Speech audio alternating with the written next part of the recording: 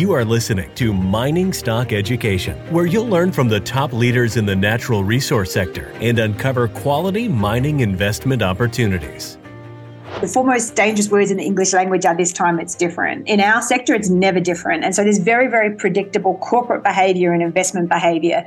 It's trying to have a layer of objectivity to understand where you are in that cycle and then invest accordingly. And so when you start to see I would call it low risk M&A, that's normally the sign that you're at the beginning of a sustained movement in underlying commodity price, and obviously those equities tend to follow that movement of the underlying equity price. So seeing companies take out other producing companies and companies of size, that's normally the green shoots. And so I think that's a very, very positive signal. Hi guys, this is Brian Lenny of Mining Stock Education and JuniorStockReview.com. Today with me, I have Nicole Adshead-Bell of Nicole Advisory. Nicole, welcome to the show. I think it's best if we start off with an introduction to yourself and Kapal.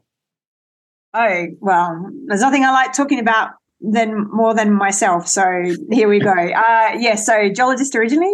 You can probably tell from the accent, I came from Australia, been in Canada for approximately 22 years, and then turned to the dark side. So after finishing a PhD in Oz, worked in Canada for a junior, learned what it's like working for a junior from in the trenches, so to speak. And then moved to the buy side. So was working for a precious metals, SEC-registered precious metals fund that really had a very global view of precious metals and had the luxury of really being paid to go around the world and educate myself about precious metals company and kicking tires on assets because we did an exceptional amount of due diligence.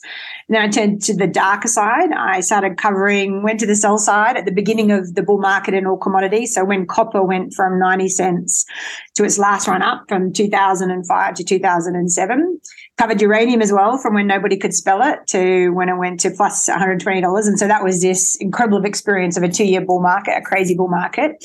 And then moved to the darker side again, became an investment banker for 4 years and really focused on M&A leading up and through the GFC. So it was a very interesting thing to go through, talking about political risk and global financial risk, and advised Sherwood when they merged with Capstone, Lundin when they took over in ASEA. So I did some pretty big M&A transactions. Went back to the buy side, to the fake love on the buy side, and then left that and have my own company that I focus really mostly on investing in the resources space. I only invest, I follow Warren Buffett's rules. I invest in what I know for positives and for negatives, and then do some advisory work, I suppose, on the side. It's if companies come to me, whether it's a debt fund that wants some help managing their due diligence process because I'm technical with a financial overlay.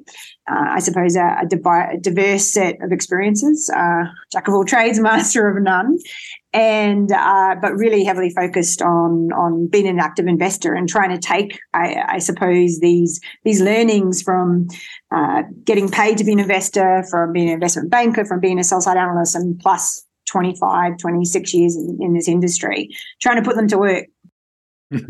Over the last year, we've seen a number of deals in the sector. BHP acquired Oz Minerals, Rio Tinto, and Turquoise Hill. Just lately, we had the proposed deal from Glencore to take over Teck. These are mega deals at the senior level of the resource sector.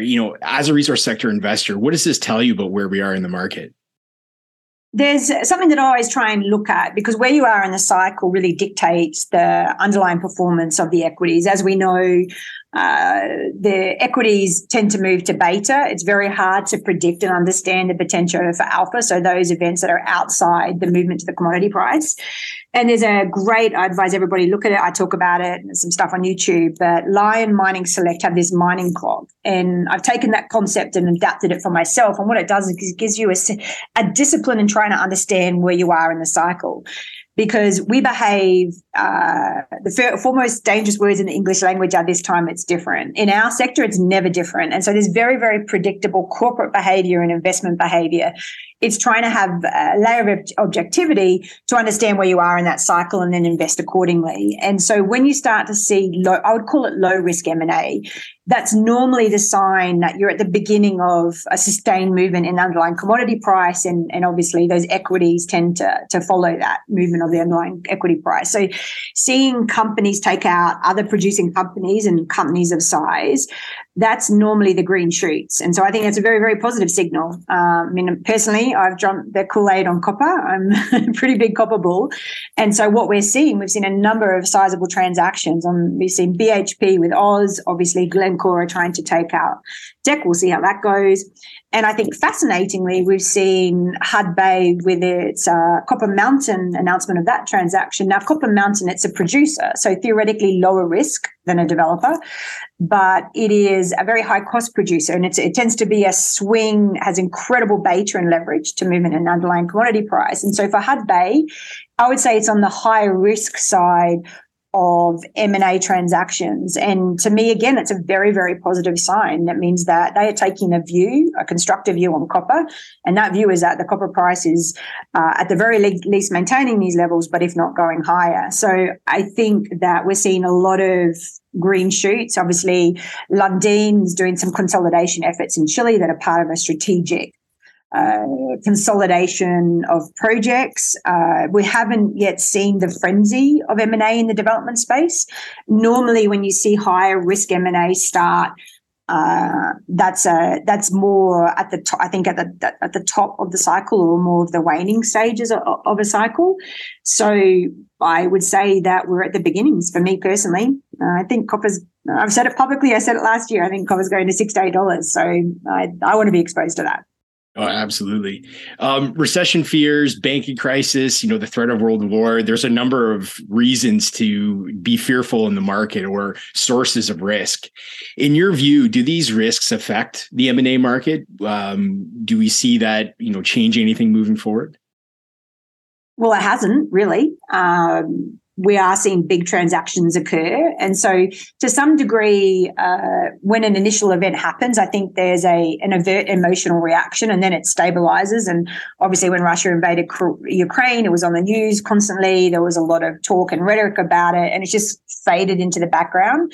Having said that, if there's a nuclear event, I think we'll be more worried about food scarcity and possibly having some gun, things like that, than commodity prices. So look, that's an exogenous event, and I don't think any of us can predict. I think that what Russia invading Ukraine has shown, and really in a horrific light, because there's been many people impacted, is how exposed we are to security of supply and resources, and whether that's metals or food production. Obviously, Ukraine is it's really the breadbasket of Europe and the Middle East in terms of the grain production that comes out of there. I think it really hit home to people that commodities matter. And in our universe, we're very guilty in the mining industry. We talk to each other, we get confirmation bias from each other, but it really matters what the general investor thinks and what the general community thinks. And mining is not well understood, and I think that's largely a fault of our sector. We're not very good at messaging it well.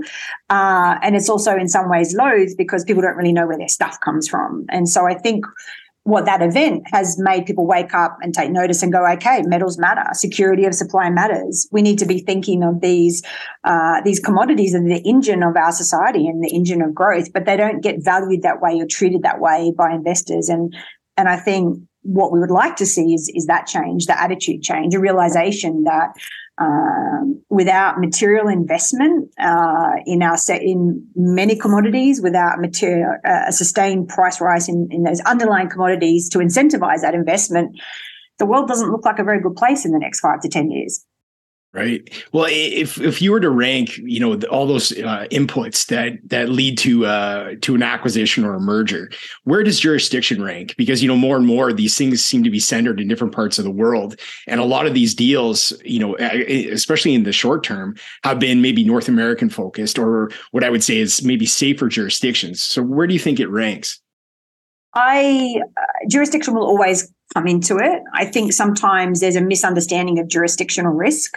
The US is one of the hardest places in the world to get permitted. It's very, very location dependent. And you had the US government on the one hand come out and say, we support the development of critical minerals, yet and I think it was probably pretty unforeseen, but with Twin Metals come out and change federal land status to preclude the development of Antofagasta's Twin Metals, and then their actions that they took with Pebble. And so I think as a company looks outwards, we have this bias, maybe an Anglophone bias to North America and Australia, and we think it's lower risk, but it isn't. There's a lot of environmental permitting risk. Australia, for instance, is very challenged by security of supply and water.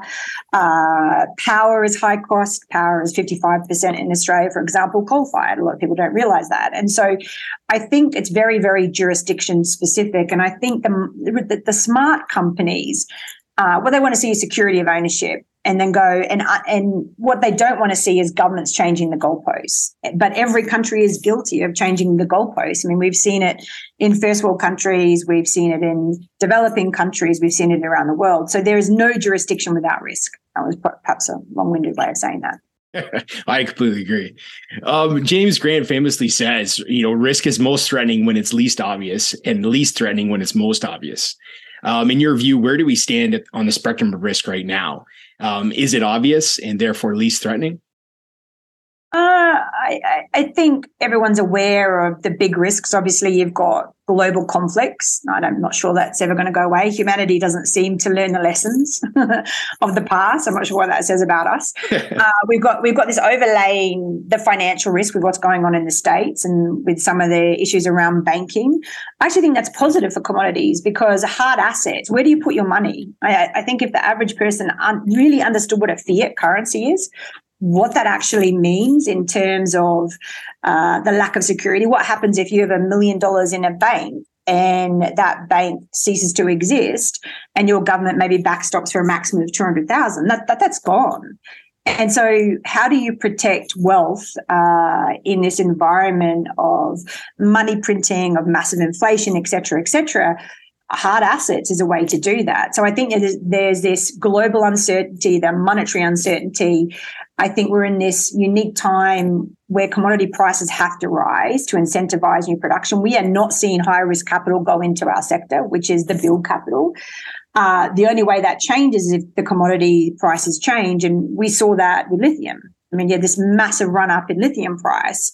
And obviously, if you have lithium in your name, you're probably up plus 100% no matter what your asset base is. So there's a lot of ambulance chasing going on around there, but it did what it was supposed to do. That massive increase in lithium prices incentivized material new production coming online. And I would argue that you need to see that in copper and you need to see that in some of these other commodities. And so we will never live in a world without risk. We are very integrated. I think we're seeing maybe not resource nationalism, but awareness at a government level that security of resources matter. But I think them being aware of that and that resulting in true change in terms of being able to bring on supply more quickly, I think those are two very different things. Definitely. A lot of these are external risks, whether it's the banking crisis or war. These are a lot of things that investors can't control. No. For all intents and purposes, does it make more sense then for the average investor out there to look at what they can do, the stuff they can control themselves? And if they can, where do you think the investor should look? I think you can control, obviously, buying, selling. I think that we're all very, very guilty of buying and not selling. So I think being aware of when you make a purchase for you, what that exit is and understand what the triggers for that.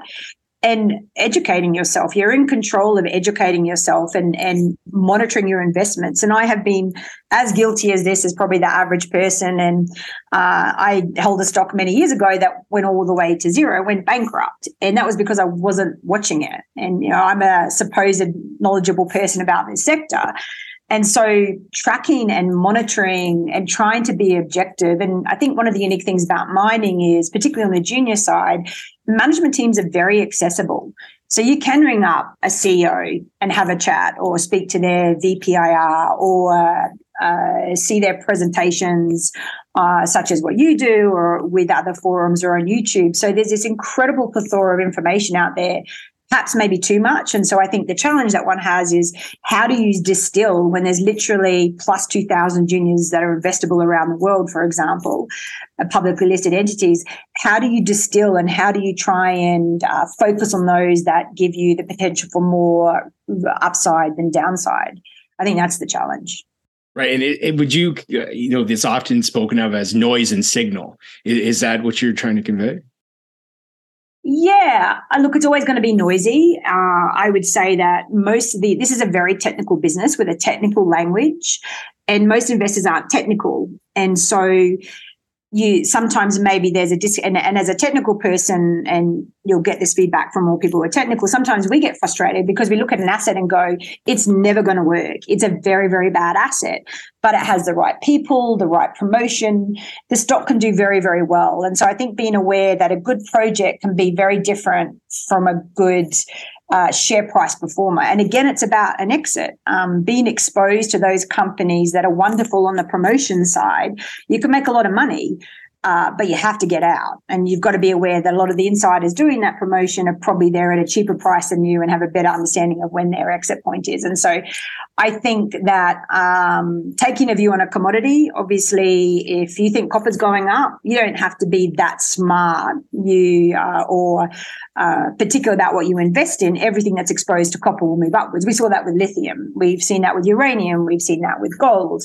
So I think the hardest thing is being exposed to those companies or trying to determine those companies that their share price will move above and beyond what's happening with the underlying commodity. I mean, if the if gold price goes down, most gold companies are going down unless they've got spectacular drilling success. So and being aware of those companies with those alpha events, that's much more challenge. But sometimes there's opportunities. So, for example, Reunion, when they first had success on their project in Guyana, the share price didn't really move. It was like the market didn't realize it. So you had this 3-month window where you could accumulate a position and then everybody became aware of it. And so it's kind of maybe being aware of those people out there that are investing in things not because they're getting paid to talk about it, but are putting their own money in, and that you are confident of taking a reasoned view and understand what they're doing. And again, just feeding into your own information base and understanding what everybody's incentives are. So if someone's talking about something, then, in a positive way, they probably own it, or they might be getting paid to promote it. So just understanding incentives, I think, helps de-risk how you invest as well. For you, when you're deploying money into the market, do you start by looking at a metal and forming a thesis of where you think that metal price is going to go, or? Yes. Yeah. I am a long-term gold bull. I think everybody is to some degree who's in mining, and I've spent a lot of time working for a precious metals fund. And so I understand that universe, I think, quite well, and have met with hundreds of management teams over the years and kicked the tires and lots of assets. So I have I think, a well-rounded information base that I can draw from when I make those investments. I would say the one thing I did learn about working for a fund for many years, back to our point about selling, was you have to sell. And so maybe the best example was that when I resigned from the fund in mid-2015, I mean, that was the nadir of the bear market. I mean, everybody was, gold's never going to go up. We hate the sector. That was selling with irrationally selling. And for me, I didn't predict 2016. Nobody did, in my opinion. But the sentiment was so negative that you knew that at some point in the next 2 years, that sentiment would change. And all I had to do was be exposed. And so that thesis, I think gold's going to go up in the next 2 years. I want to be exposed to companies that have got leverage beta, so big ounces in the ground, but a balance sheet to survive the next 2 to 3 years. So they're not going to come to the market. And I invested in a bunch of those companies. They did exceptionally well. And then I was out of them by mid-2016 because they went parabolic. And so I had a thesis, and then I tried to have discipline to maintain to that thesis. And I suppose and then now with gold, I pick and choose. So I pick stocks that I go, okay, I like what the management team is doing. I'm taking a positive view on gold. I tend to not invest in very, very early stage exploration companies, maybe because I'm a geologist. I'm too aware of the risk. So I like there to be some information that indicates that there's something there, or that there's the potential for something to be there. I suppose the two key commodities that I'm focused on right now would be gold and copper. Okay. So if you're going to take the view that you like a certain metal and you're bullish on that thesis, and like you said, negative sentiment gets to the point where you're thinking, oh, you know what, in the next 2 to 3 years, this price has to go up. So is the key, if you're going to bet on the metal price, is the key to have a longer term outlook to be right? Yeah, look, if you're worried about risk or a 10% downdraft in your position, you shouldn't be investing in this sector, because you'll probably have a heart attack in the next 2 to 3 years. It is a very, very high risk sector. So I think you have to be comfortable with that. You have to be comfortable. And sometimes if something moves down 10, 20%, that could be a wonderful buying opportunity. But it's also stepping back. Sometimes it's also being honest with yourself and going, okay, I bought company X and I bought it for this reason. And I think it's very good to write down the reasons, because we're very guilty of retro-rationalizing in our sector. And so if you bought it for X, Y, Z and it doesn't do X, Y, Z, and then you go, okay, my investment thesis hasn't worked out, I don't see any room for upside. Even if I'm down 20%, I will sell. So I also take money off the table when it's a losing proposition, because it's better to be down 20% than it is to be down 80%. And I've learned that lesson the hard way. And so I think it's, your stocks are individual. You have to understand why you're buying something and then why you sell it. And sometimes share prices will move for things completely unrelated as to why you bought it. And that's a gift. I mean, and so you've got to also go, well, I'm actually not the smartest person in the room.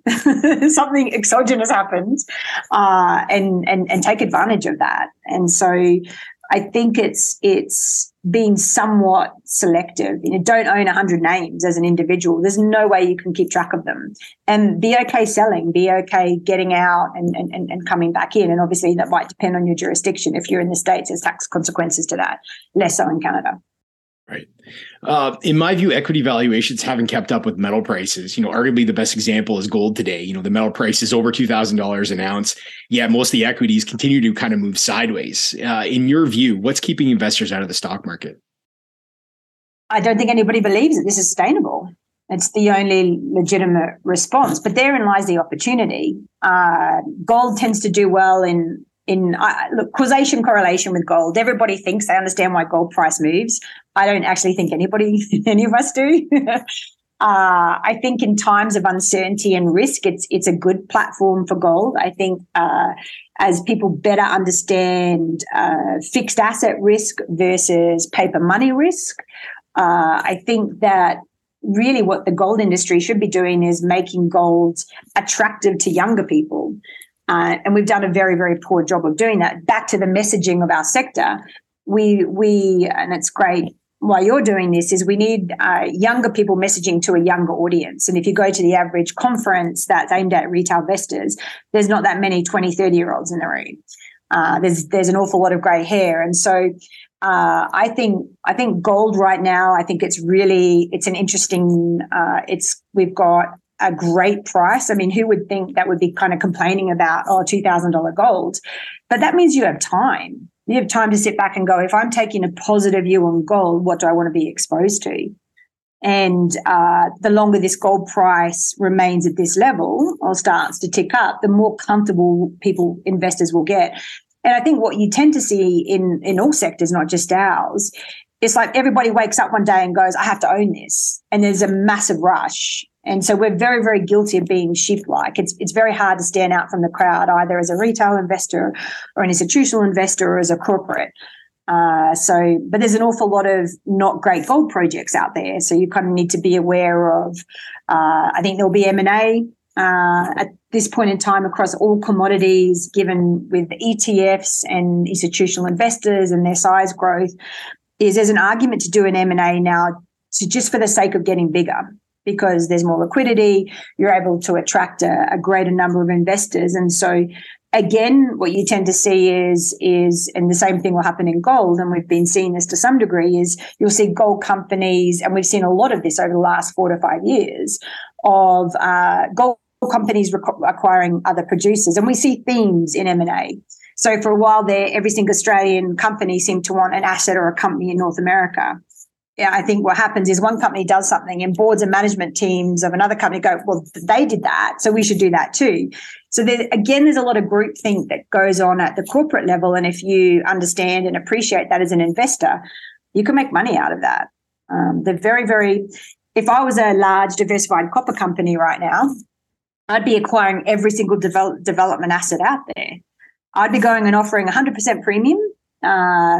If you're offering above present transaction premium, boards and management teams have to take it to their shareholders. You could wrap up the development copper space for, I don't know, $2.5 billion probably, and that's future. That is your future supply, and they won't do that. They'll do that after everything's run up 3, 4, 5, 6 times.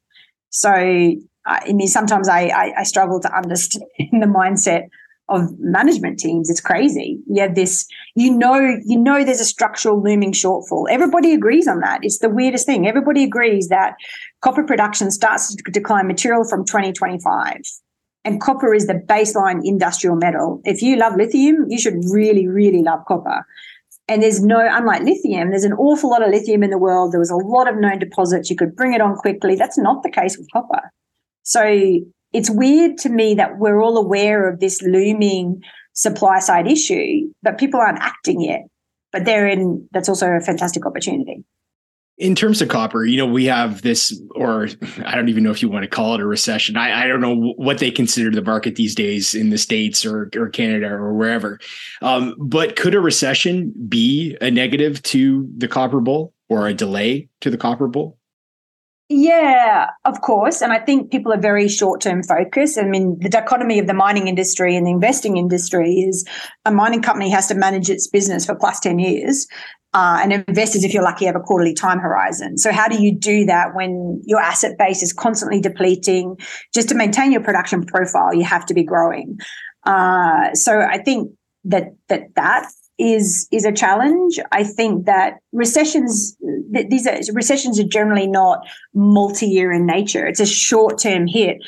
It doesn't change the fundamental dynamics of what's going to happen with supply in the next 3 to 4 years. And you cannot bring on a new mine in 3 to 4 years. Even if a sizable copper mine, if you had fully permitted today, construction funding in place, water, because obviously that's always the key thematic, you're looking, maybe you could have first production coming online in 2025. So we're kind of focused on the downsides to copper and not focused, there's an upside thesis too. And you'll never pick the bottom or the top. None of us ever will. Anybody who says they are is basically lying. It's okay, I'm taking a positive viewpoint and I'm okay with a downdraft. I'm okay with 10, 20% down, because when it talks, it will talk harder and faster probably than any of us predict. And everybody will decide, they'll wake up. What will happen is everybody will decide they'll wake up one day and decide they want to own copper. Right. So what do you think is the biggest risk to the copper bull thesis? I struggle to come up with one other than nuclear event. And believe me, I'm not advocating for that. I just don't see anything changing on the supply side. And this is a supply side equation. And mining isn't exposed to the normal laws of supply and demand. There's an inelastic response to price pressure. And again, we're seeing it. We're seeing this schizophrenic behavior of governments, the US case in point. On the one hand, saying we want to see new critical mineral supply, and then on the other hand, stopping it. So I don't see, but that plays across multiple commodities. That's not just copper. And gold's a little bit more of a tougher one, because on the ESG thematic, I would argue we spend way too much time unhealthily, and a huge amount of money is wasted on ESG. But nonetheless, it's something that has to be discussed and talked about. And there's obviously ESG funds.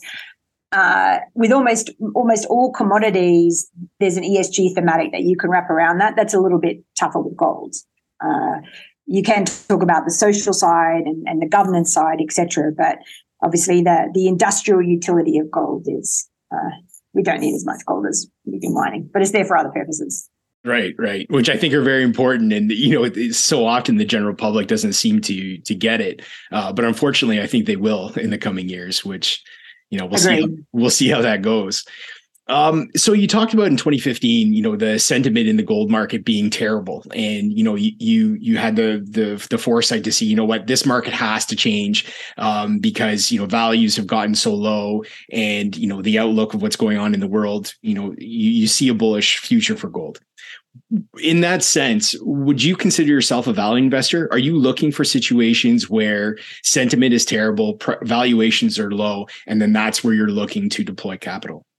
I would say I'm naturally a deep value investor, but the problem is, being a deep value investor, you need a management team that's capable of extracting value from the asset base. And so the value traps, I think we've all fallen for them, but to some degree, there's a real opportunity there as well. And I've talked to some of my peers about that, it requires effort, but some of these deep value, and there's some incredibly deep valued stories out there. but they're never that value will never be realized unless the management team and board changes. So in some ways, I mean, that's very interesting from an M&A thematic, but it's also as an investor, if in some of these smaller companies, you could do that, right? If a number of investors went, okay, we think there's deeply embedded value in this project. It's a high quality project. The management team are unable to execute, they're unable to promote, they're unable to tell the story, whatever the reason is, but we're going to come in and fix that.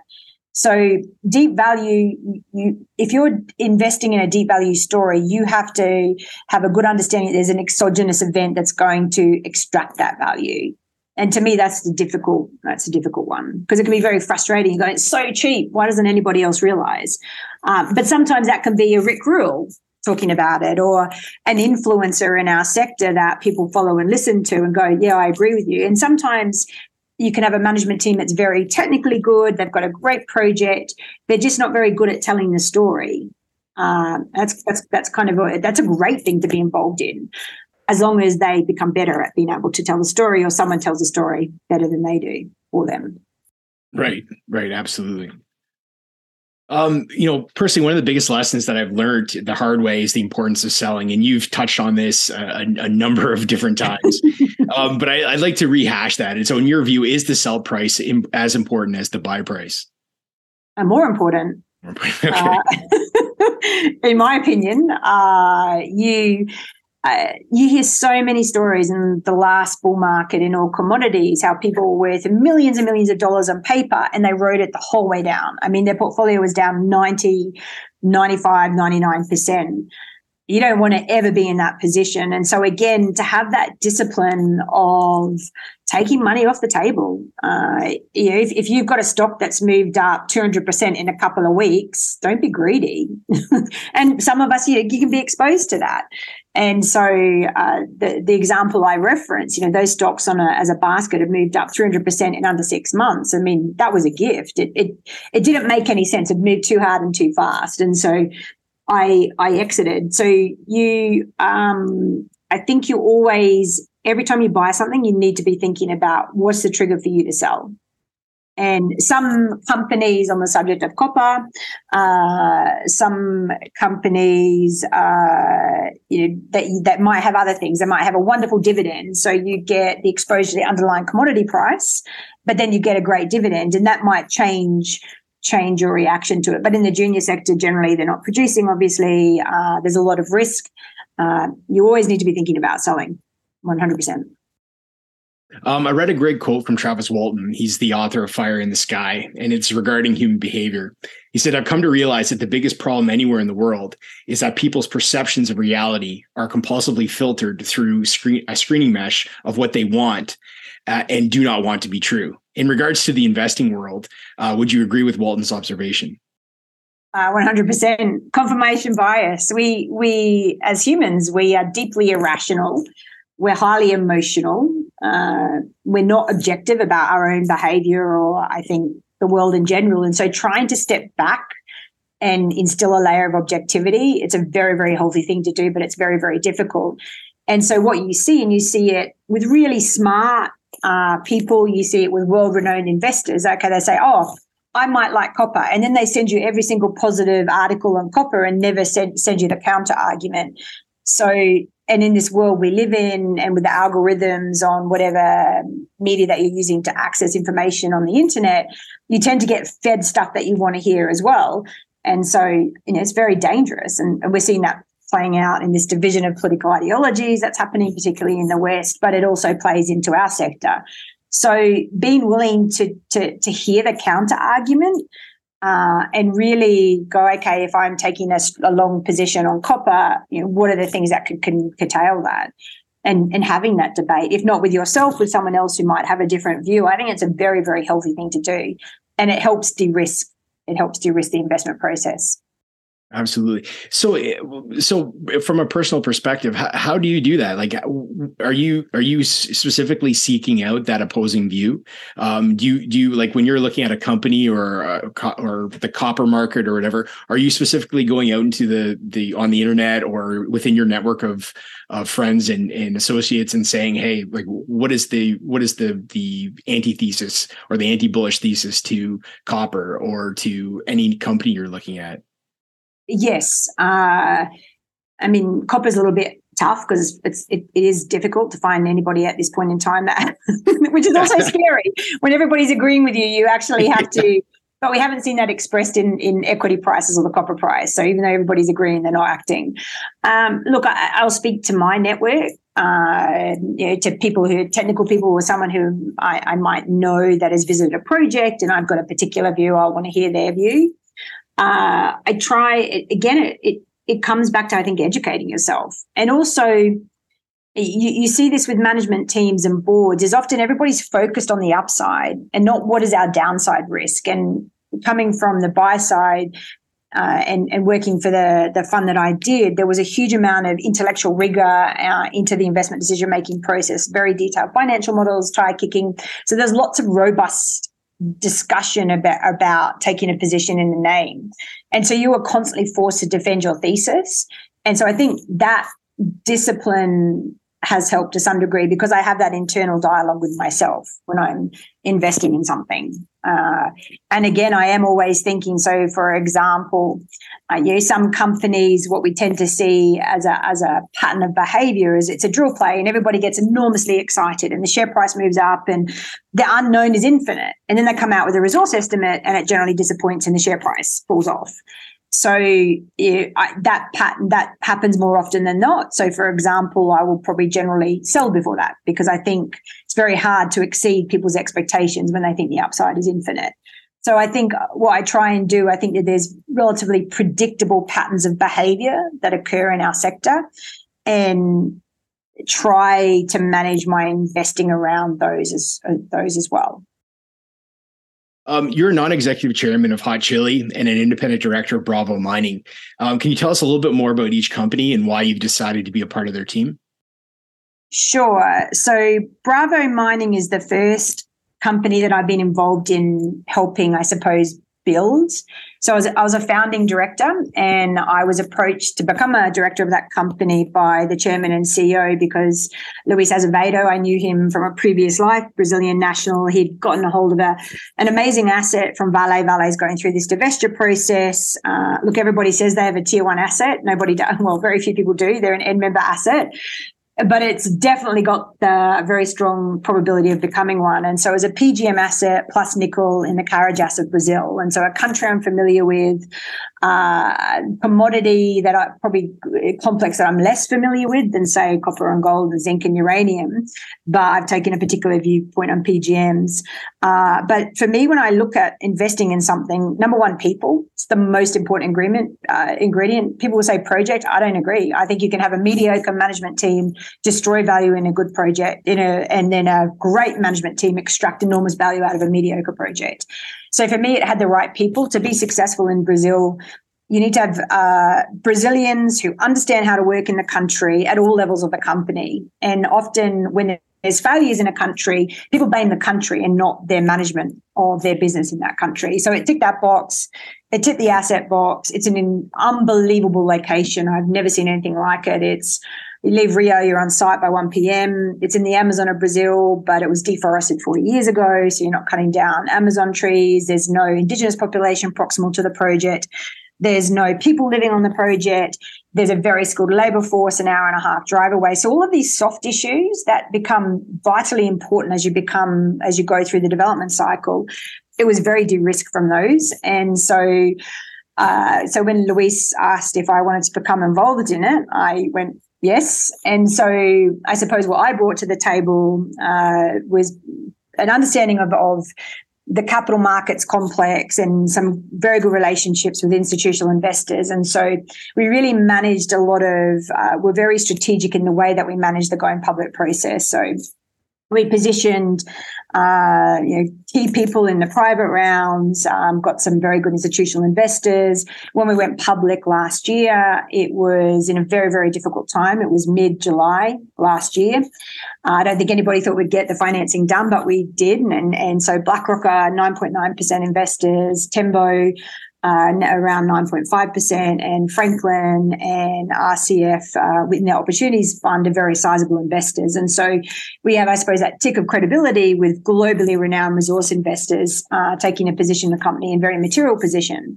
And to me, it's somewhat almost the perfect story because there's a existing historic resource estimate there that's substantial in size, and Vale discovered it and patent drilled it. That's all they did. And then it went into hiatus for 20 years. And so really our job has been a little bit like hitting fish in a barrel. So infill drilling. So 25,500 meters, 25,500 meters of phase one drilling, which is infill, which is confirmed the drilling done by Vale. And very excitingly, and everybody's enthused about this, we intersected massive sulfides. And so nobody thought that there was potential for massive sulfides in the deposit. Well, our president thought that, but Vale certainly didn't.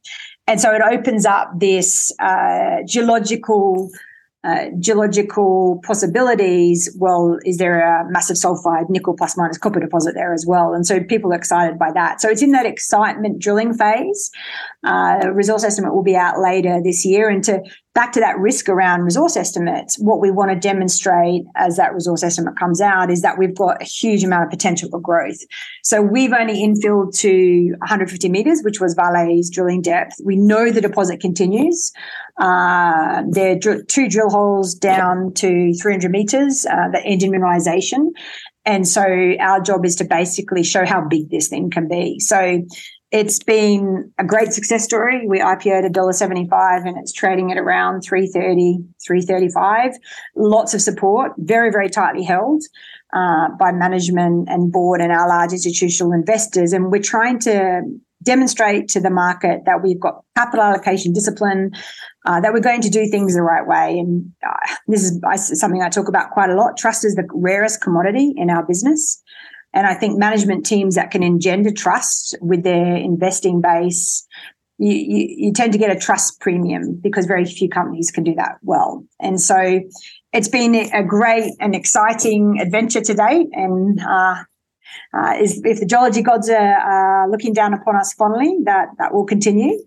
And then Hot Chili, which will be actually, we've just announced that we'll be changing the name because the name on the subject of political correctness, it's caused some debate. The Chileans love it, but not necessarily everybody else does. So Hot Chili, which is going to become Costa Copper, it is a bit of a different story. It's been around for quite a long time, plus 10 years. But what attracted me to it, again, it's got some interesting similarities to Bravo. Number one, copper. Obviously, I'm very favorably disposed towards copper. It has a management team. Their asset is in Chile, in coastal low elevation Chile. And again, it has a management team that has the ingredients that Bravo has. So Chilean expertise, a real commitment to the country and their asset base. The management team went through the downturn of the last cycle and managed to come out of the other side of that with a better project, having de-risked it. And I think it takes an enormous amount of grit to survive through the bad times and then come out the other side.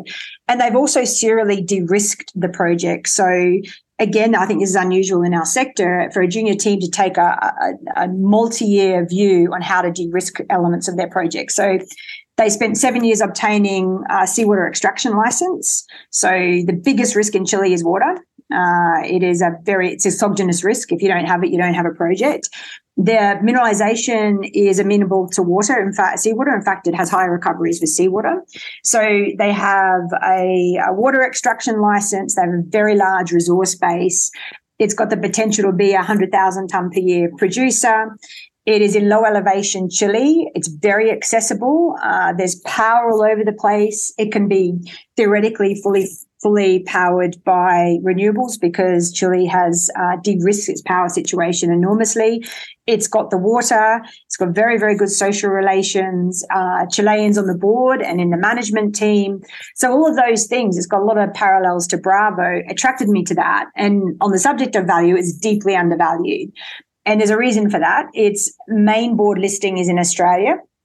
And Australians can be somewhat parochial in their investment process. They love it if it's in Australia or certain other countries, but if it isn't, maybe they're less keen. And they're not necessarily attracted to the bigger projects, the bulks that have a higher capex price tag associated with it. So it's natural exchanges in North America. So the market cap on a good day is 140 million. Its peers are all trading between 400, 500 million. And so there was this automatic re-rate that should occur just by it got a secondary listing in Canada on the TSXV before I joined the board. And for me, the fix for this is it's promotion. It's making the market aware of the fantastic job this management team has done in executing and delivering, of advancing these projects. They attracted Glencore, and there's been mixed reactions to Glencore's investment, but Glencore are a substantial investor in the company, hovering around 9.3%. They have anti-dilution rights. They have offtake rights, but those offtake rights only have the offtake for 60% of the production at benchmark pricing, and only for the first 8 years of the life of mine. If they go below 7.5%, they lose those offtake rights. And so maybe the typical bear hug that you would see with Glencore hasn't happened in this particular situation. And the management team negotiated that before I joined the board, and I think did an exceptional job. So you've got also major credibility, if you want to call it that, some other large founding shareholders that are sizable positions. And it's a project that the trigger can be pulled on pretty quickly if you decide to go down that development pathway. And what we're focused on now is we've recently consolidated around the main resource, the bulk of the resource, additional land, where there's known porphyry copper gold mineralization. And so getting some great drill results on that. And then we'll be aiming to come out with a PEA mid-year. And so that one, in some ways, a bit more advanced than Bravo, but a lot of the same ingredients for me, with people, place, project quality, right commodity. Right. And so actually this brings me to another question, actually going back to what we were talking about earlier at the beginning of the conversation. Jurisdictional risk, obviously Chile has been in the headlines the last couple of years. And, me personally, there's a few things that happened that kind of made me take a step back. But I think you brought up a good point in terms of, there's risk everywhere. North America has its own risk and South America has its own types of risk. So for you, is the value proposition what allows you to take on some of that jurisdictional risk, whether it's there or not, in particular Chile, but just a general question is the valuation which allows you to maybe take on more perceived risk? Absolutely. The deeper the undervaluation, the more risk that you're willing to take on. I think Chile, there's a bit of a lack of understanding. Obviously, there was a huge amount of noise and a lot of concern by general market participants about what was going on in Chile. But I think what's happened politically has demonstrated that there is not support for obviously changing the constitution in the direction that it was that the government was pushing towards, and also really changing the fiscal structure, because I think a realization that you need foreign investment to advance and both expansions and new mines, but also, Chile is the largest copper producer in the world. So it really does, it forms a key component of future copper supply. So I'd say that political risk has materially decreased in Chile. I think there's always tax risk. But interestingly enough, both in Chile and Bravo, to change mining taxes, it has to go through government. You can't just arbitrarily change. It has to be voted on at Congress. And in Australia, that's not the case. The Queensland government decided to whack on a maximum 40% royalty to all coal producers, which is somewhat ironic given that Australia still produces 55% of its electricity from coal. And so you cannot do that in Chile and in Brazil, for example. So I would say there's a little bit more checks and balances to arbitrarily running around changing taxes and royalties in the way that you've seen in countries like Australia. Right. Well, another good example is in Canada. The Canadian government put on with this. Well, it was before net zero, but they strapped on no coal production in Alberta past 2030, I think. And it was on the Genesee coal mine, and it cost Altius Minerals, I think it was $200 million or something like that, crazy amount in future royalty revenues. And they've gone to court over that. But it's another example of what you just brought up, like how this kind of hides from investors' purview in terms of how they look at your different jurisdictions, but it's definitely there. Well, it's this weird thing that's going on right now with this move to net zero is we are voluntarily making our cost of living exceptionally expensive. And the people that's hurting the most, it's people who are working class or who don't have a strong economic background to deal with the fact that their energy costs are skyrocketing. Maybe less so in Canada because a lot of Canadian power is hydro, but in other parts of the world where you've got a double, tripling of your energy costs, and that's your fundamental ability to live your life. And I think it's crazy what's going on now with this. And I think maybe the average person is going to wake up and go, this move to net zero, we're not necessarily thinking about it or executing in the right way. Energy matters, and cheap energy matters. And so if we're choosing to not have cheap energy, the knock-on effects of that are they're material. Absolutely. Honestly, and that's, for me personally, that's one of the negatives that I wonder if is kind of hiding out there, is whether cost becomes one of those capping factors moving forward for commodities. Like, to have a bullish thesis on commodities, you can only go so far, because like we were talking about before, the high prices are the cure for high prices. And or at least I wonder what that looks like moving forward, because there's every reason to see metal prices higher in the future. But you wonder, who's going to be able to spend the money, or where that money's going to come from to build the roads, build the whatever. Well, ironically, with the move to net zero and the increase in consumption of commodities like copper and like lithium, all of these energy transition metals, the amount of metal required to even get there is extreme. And so at some point, governments need to make a choice. And I think sometimes we're conflating climate change with being environmentally aware with obviously, you want to take an approach where you're impacting the environment the least amount that you can, but it also needs to be contextualized into the needs of our society. And we in the West are obsessing about it and sort of willing to negatively impact our ability to perform in a global context. And you have China and India and other countries going, well, we don't care. And so I think it's going to be interesting to see how that plays out. And I think how it will play out, it'll play out with voters. Because voters understand their energy bills. Voters understand the fact that costs of most of their inputs has been massive inflation. And when they start to connect the dots, so you have governments making these decisions that have these knock-on effects that are really negative and really, really hurt some segments of our population, I think that response is expressed in voting. Right. I guess the only problem is that it's reactive. It has to go first, which is good and bad. Well, that means that, again, circling back to, I say this quite a lot and everybody thinks I'm joking. I am, but I'm not. The way to get everybody to understand how important mining is every mining company in the world should just stop. Stop. Stop for a month. And everybody would understand very, very quickly. And then we wouldn't have to fight this ideological battle. And so, again, I think it's, for the first time, though, we are seeing governments talk positively about mining. And we are seeing younger people, because they understand that energy transition requires commodities. So what the talk about net zero and energy transition has done to us is help us maybe message ourselves a little bit better. But we need to definitely be still pounding that point home. Right. One other question. In terms of resource estimates, I've heard it in two different kind of contexts. You've got the Great Bear model where, they really kept the market, especially those that are sort of ignorant to how these things are done or how to even calculate a mineral resource estimate, keep them in the dark and really worked in their favor potentially because the valuation went to enormous levels. Then you have other companies that it's a much more practical approach, and we're going to do a resource estimate, then we're going to do a PEA, and then we're going to move up that scale towards production. So my question is a resource estimate a limiting factor, or is it only in in the gold market where you can go without a resource estimate and still attract attention. Oh, look, PhD theses should be written on Great Bear. They did an unbelievably superb job of executing on the marketing side. Great discovery, obviously.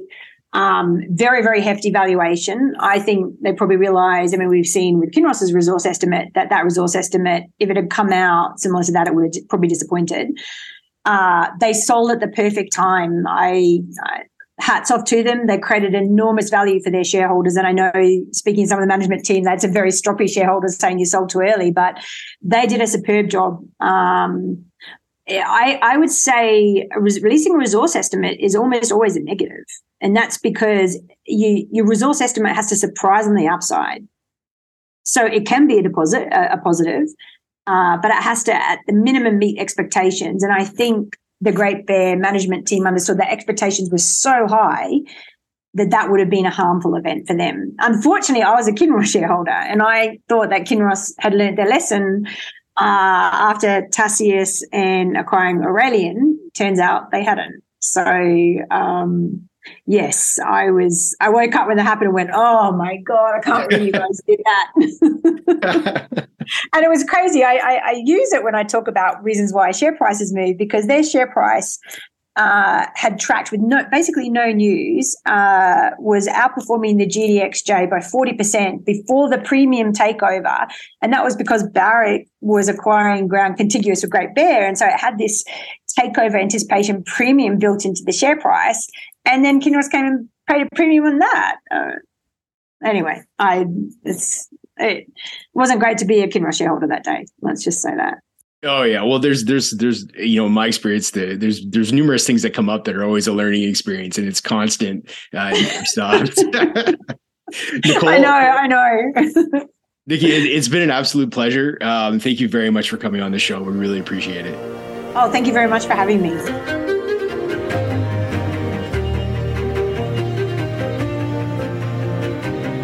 Thank you for listening to Mining Stock Education. Please subscribe and share this show with like-minded investors. Connect with us at miningstockeducation.com and sign up for our email list to stay in touch. Much success to you as you learn about, invest in, and profit from mining stocks.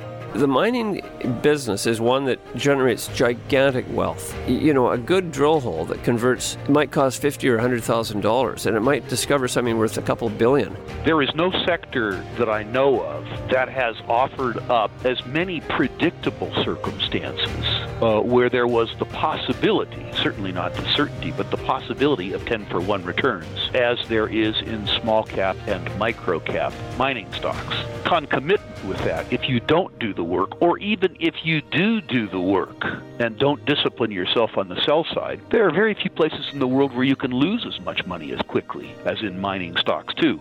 I just started to study up on mining stocks, and I just became fascinated because this is such a tiny sector and it's so volatile that either you could do really, really well, or you could pretty much get blown out of the water really quickly. The mining sector is a very risky sector. It can take your money very, very quickly. Don't fall in love with stocks. Don't be overly confident, and just do your work as best you can. Do your very best, but don't fall in love and don't get too overly confident, because that's a recipe for disaster. I have met, professional retail investors that have made a tremendous amount of money on the junior mining space. Some of them aren't accredited, and they spend their days researching, talking to people, being on the phone, pouring through financial documents, but it requires commitment.